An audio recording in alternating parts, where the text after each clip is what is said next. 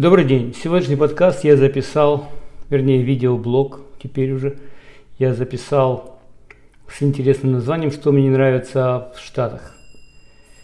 Те из вас, кто слушает меня много лет, знают, что мне конкретно нравятся Штаты. И я 100 раз повторял, мне нравятся Соединенные Штаты для меня.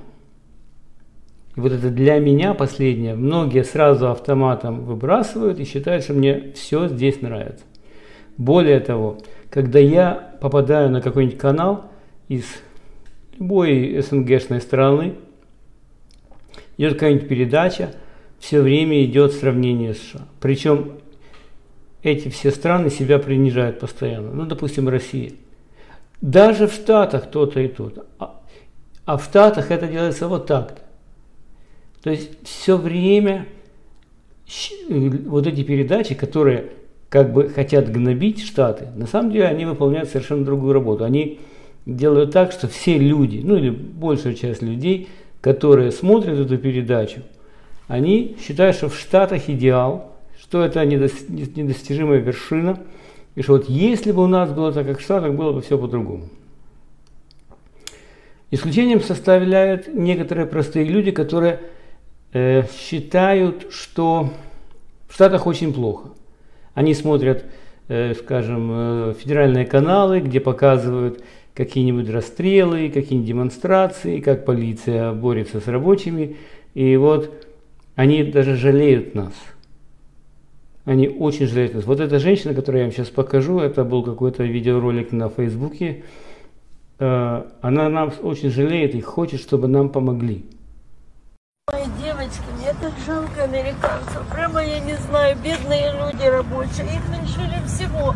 Их ни за что там считают. Ой, не плачьте, все будет хорошо. Обязательно Путин поможет. Он всем помогает и американцам поможет. Ну, мы надеемся. Успокойтесь, женщина, нельзя так расстраиваться. Да, не надо так расстраиваться. Все будет так хорошо. Вот смотришь по телевизору, прям сижу и плачу. Мне так жалко.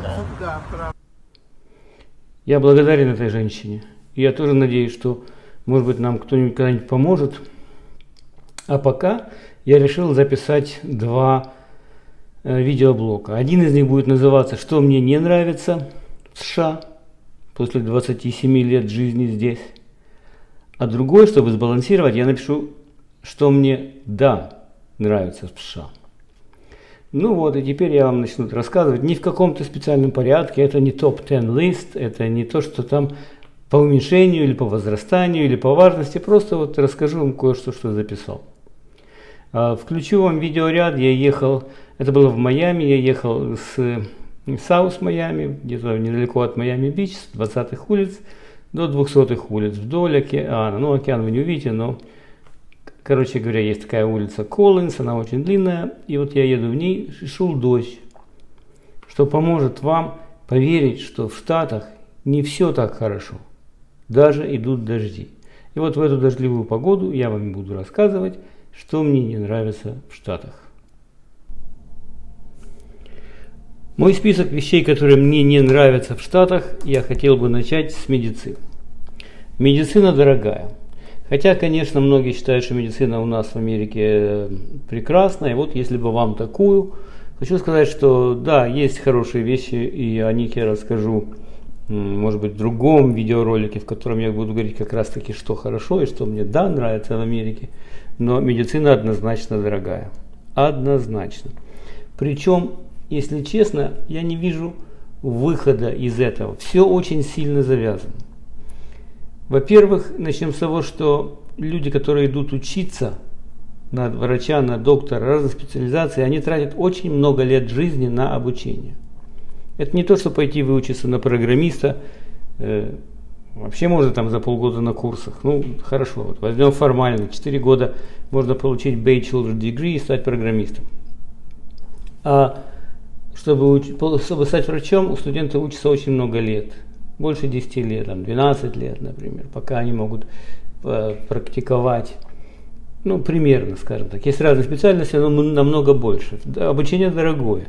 Из-за того, что обучение дорогое, все студенты, которые получают уже возможность работать, они выходят с большими долгами.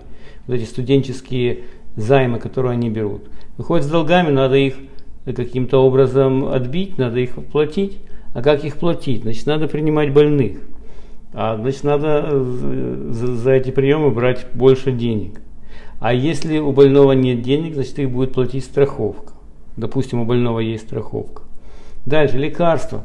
Лекарства выписываются, есть огромное лобби фармацевтических компаний.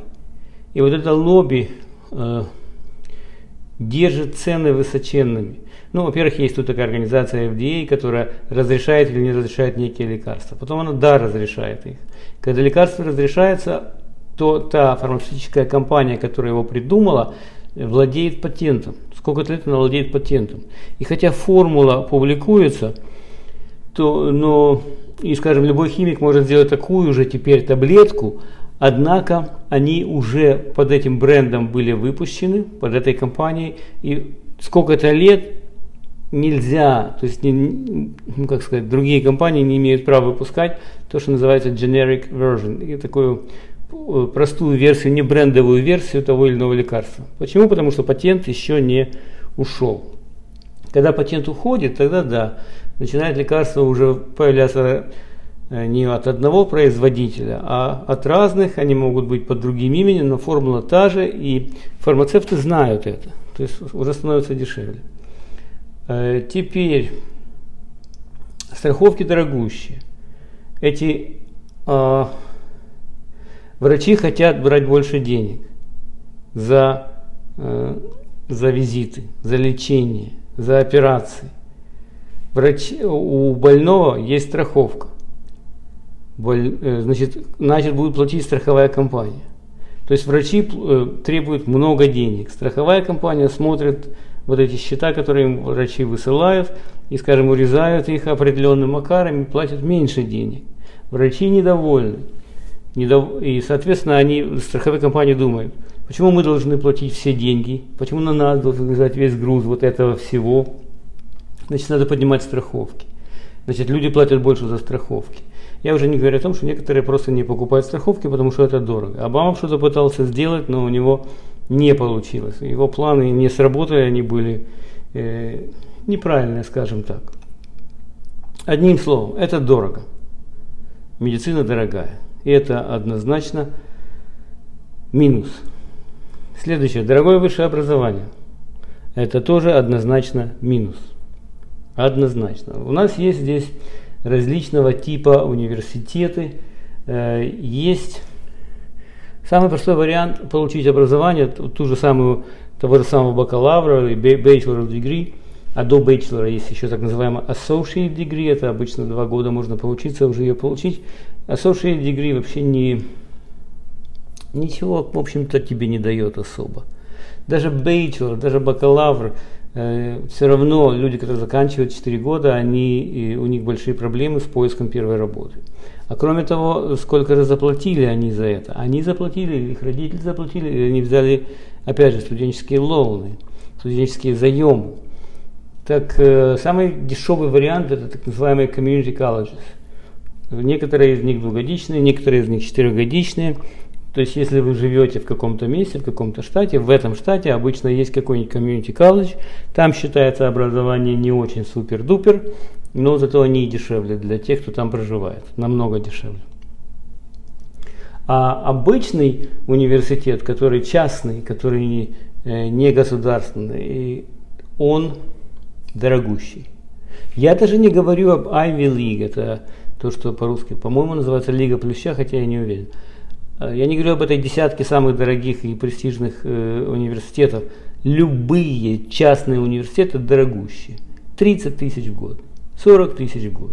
Это реальность. Это не, я еще раз говорю, я не говорю о каких-то супердорогих. Супердорогие будут еще больше платить.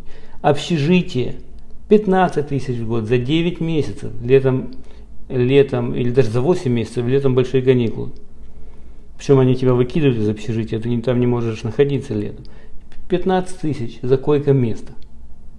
Учебники дорогущие. Обычно в год уходит больше 1000 на учебники, это точно. Одним словом, высшее образование дорогое. Это минус. Опять же, если этому решению не знаю, не думаю, Надо ли его искать? Мне кажется, это менее приоритетное поиск решения для дорогого образования, чем поиск решения для дорогой медицины. Следующая тема. Антидепрессанты. Общество в Америке довольно тяжелое в плане вот чего. Оно очень ориентировано на успех. По телевидению, в новостях, везде идет какое-то подсознательное внушение того, что есть успех в жизни. А успех это, конечно, является человек, который там добился высоченных должностей, там завоевал какие-то премии, или, может быть, имеет какие-то бешеные деньги, зарабатывает. Number one. Все быть самым первым. Я считаю, что это оказывает очень серьезное давление на неокрепший ум обычного человека. Не все могут это просеивать как сито, через сито, или, как говорится на литературном языке, фильтровать базар. И это очень плохо. Люди не могут фильтровать базар, из-за этого они впадают в депрессию. Депрессия это не есть плохое настроение, это болезнь, суровая болезнь. Это когда люди лежат в постели и не могут встать, не могут себя заставить встать с постели, ничего не хотят видеть. И, значит, когда у них начинается депрессия, сначала они идут к терапевту. Терапевт это психолог, наверное, правильно сказать. Или психотерапевт. Человек, который тебя слушает, в общем-то, за большие деньги. Ты ему рассказываешь все, что ты не можешь рассказать в семье, членам своей семьи. И он задает тебе вопросы иногда таким образом, чтобы тебя подвести, чтобы ты сам себе копаясь, нашел бы какие-то варианты, какой-то выход из ситуации, чтобы улучшить свое самочувствие. В Америке люди не стесняются иметь своего терапевта. Терапевт, еще раз, это психотерапевт. Не путать с психиатром, ребята, не путайте с психиатром. Психотерапевт. Человек, который разговаривает, пока идет речь не о лекарствах. То есть многие платят за это. Это не помогает, если, а кому-то это не помогает, просто разговаривать. Тогда они идут к психиатрам. А вот это уже серьезно, ребята. Это уже люди, которые дают тебе лекарства. Они тебя послушают, прикинут, в какую категорию больных ты попадаешь, и дают тебе лекарства. Психиатрия и что происходит у нас в голове, это, я думаю, наверное, самая малоизученная область в медицине в принципе. Никто ничего не гарантирует, они тебе не говорят, что они тебя вылечат в принципе. Они тебе говорят, что они тебя могут поддерживать в нормальном состоянии, что ты будешь не просто овощем, а овощем, который функционирует. Или более того, некоторым это действительно помогает. Они тебе подбирают таблетки, на подбор таблеток уходят год или годы, потому что они там разные, и подобрать просто таблетки трудно. Это не то, что выпил 3 дня таблетку, не подошло, давай эту попробуем. Они тебя сажают на таблетки, месяц-два ты пробуешь, а потом, чтобы сойти с этих таблеток, ты тоже не можешь сразу легко. Почему? Потому что сойти с таких таблеток требует тоже время. И вот таким образом тебе подбирают таблетки, если тебе подобрали, в идеале, это если тебе повезло и тебе подобрали таблетки, то ты сможешь ходить на работу, выполнять свои функции.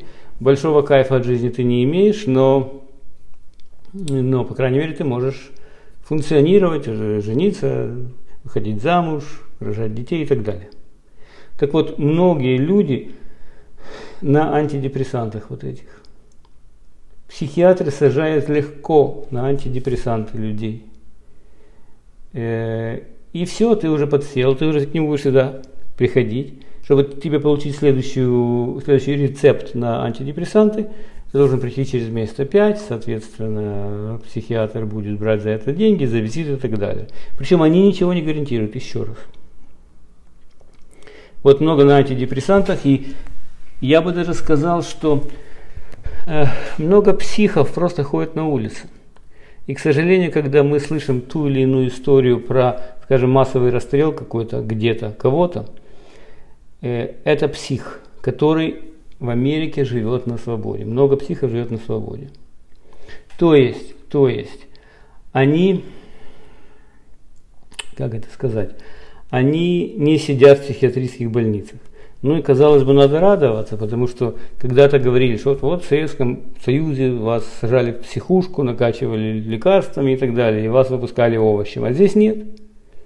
Здесь вас сразу туда не сажают. Ну, конечно, это если не совсем уже человек опасен для общества или себя, как здесь говорят. Но не сажают. Поэтому на улице есть какой-то процент людей, которым, вообще-то, честно говоря, место в психушке. Но они там не находятся. Дальше. Следующая, я считаю, серьезная проблема в Штатах – это опиоидные эпидемии. Опиоиды – это опиум для народа. Это, ну если сказать просто, это героин. Это не только героин, но то, из чего делают героин, все это попадает в опиоидную группу. И самое плохое, что чтобы стать наркоманом, ты не должен обязательно принимать героин. Ты можешь принимать просто то, что называется painkillers, обезболивающие. Конечно, бывает ситуация, когда человек попадает в аварию, мало ли еще какие-то причины болей существуют. Да, нет проблем, им дают обезболивающие. В обычных случаях с обычными людьми там боль прошла, и они сошли с таблеток. А некоторые не сошли с таблеток. Эти обезболивающие, какая-то часть из них на вот этих опиоидах. А более того, некоторые люди, которым не нужны в принципе обезболивающие, у них нет показаний на это, но, судя по всему, painkillers вот эти, если их принимает обычный человек, у которого нет боли, они ловят какой-то кайф. И вот эти painkillers достаточно легко найти. Если раньше вы думали, что наркоман – это тот, который обязательно колет героин или нюхает кокаин, на самом деле это вовсе не факт. Этот человек просто может принимать таблетки, которые обезболивающие. В больших количествах это приводит к ужасным эффектам. Смертей очень много, особенно среди молодежи. Вот. Это, я считаю, это ужасная проблема Америки. Я не знаю, как в ваших странах, может у вас еще хуже, но в Америке это серьезная проблема. Дальше. Юристы. В Америке слишком много юристов. Lawyers они называют. Некоторые это переводят как адвокаты, но это реально это юрист, правильно. Умные, образованные люди, юристы. Мне приходилось иметь с ними дело. Вот, действительно, они, конечно, крутые ребята. Он как тебе что-то напишет, вот ты читаешь, блин, у меня английский хороший, я понимаю все, но вот так бы я в жизни не написал, не придумал. Они могут так все вывернуть, что, нормальный человек так сделать не может. Очень образованные, понимают все, грамотные, эрудированные люди, все помнят, все знают, и их очень много.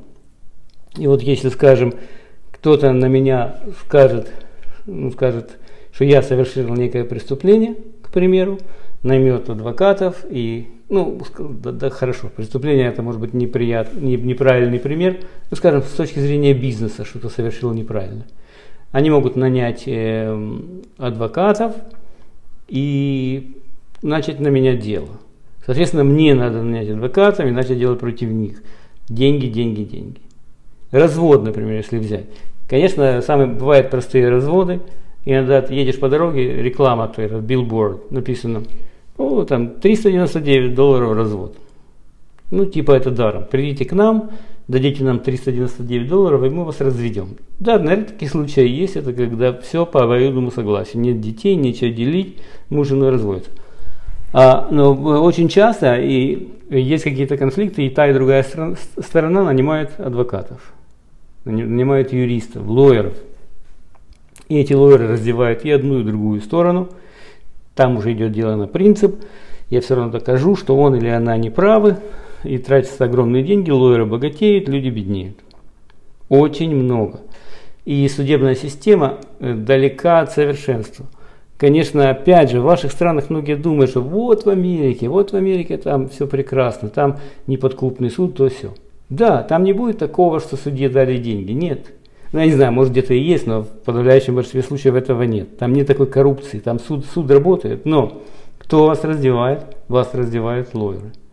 Если у вас денег меньше, а у второй стороны, которая вас судит, денег больше, они могут продолжать работать с адвокатами, со своими, и те будут писать телеги, 1, 2, 3, 4, они вас могут просто реально задавить финансово. У вас уже кончится денег, вы скажете, плюнуть на все это и так далее, и остановить процесс.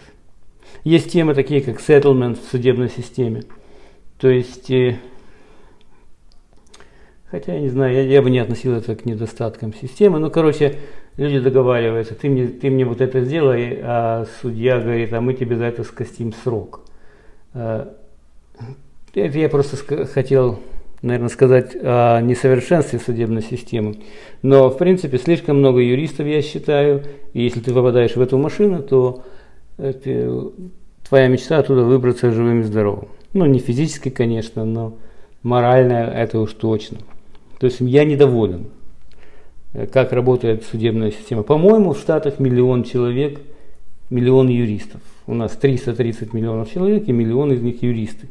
Хорошо образованные люди, которые могут делать все, что хотят. Опять же, как это изменить, не знаю. С одной стороны, это хорошо, что, скажем, какие-то бизнесы, может быть, начальство какое-то, может быть, другие люди знают, что если они будут с вами себя плохо вести, то вы можете нанять юристов и засудить, как говорится. Да, может быть, это и хорошо. С другой стороны, как сделать так, чтобы не было так, что всегда выигрывают юристы, я не знаю. Вот. Дальше. Эти темы с харассментом пошли. Женщины и харассмент, мужчины и харассмент. То есть достаточно много дел стало в последние годы. Хотя это всегда здесь было. Здесь очень внимательно следят за отношениями между коллегами, в частности на работе, за отношениями между мужчиной и женщиной, если они, скажем, в отношениях начальник-подчиненный. И мне кажется, народ уже просто боится улыбнуться своей коллежанке, грубо говоря, коллеге, в переводе с польского, лишний раз. В отделах кадров, я помню, мне жена рассказывала, это было лет 15 назад, она тогда устраивалась в банк работать. Она рассказывала мне, какие они проходили, какие они видео смотрели на тему sexual harassment. То есть, скажем, заходит секретарша к начальнику, а у начальника галстук какой-то новый. Она говорит, Иван Петрович, у вас такой красивый галстук сегодня. Это уже попадает под sexual harassment. Или, скажем, в столовой, в кафе, на работе. Сидят 2 мужика, обедают за столиком, а в углу этот vending machine, автомат там, с какими-нибудь там конфетками или с водой. Женщина подходит к нему, к автомату. Женщина в короткой юбке, она наклоняется, чтобы взять там свои конфетки или что. И автоматом, знаете, как у мужчин, я никого не обвиняю, я сам такой, голова непроизвольно поворачивается, чтобы на нее посмотреть. Это sexual harassment. Уже. Я уже не говорю ни о каком сексе.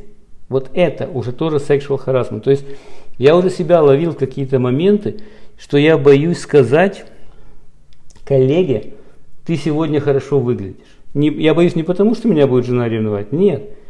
Я не знаю, как она будет реагировать.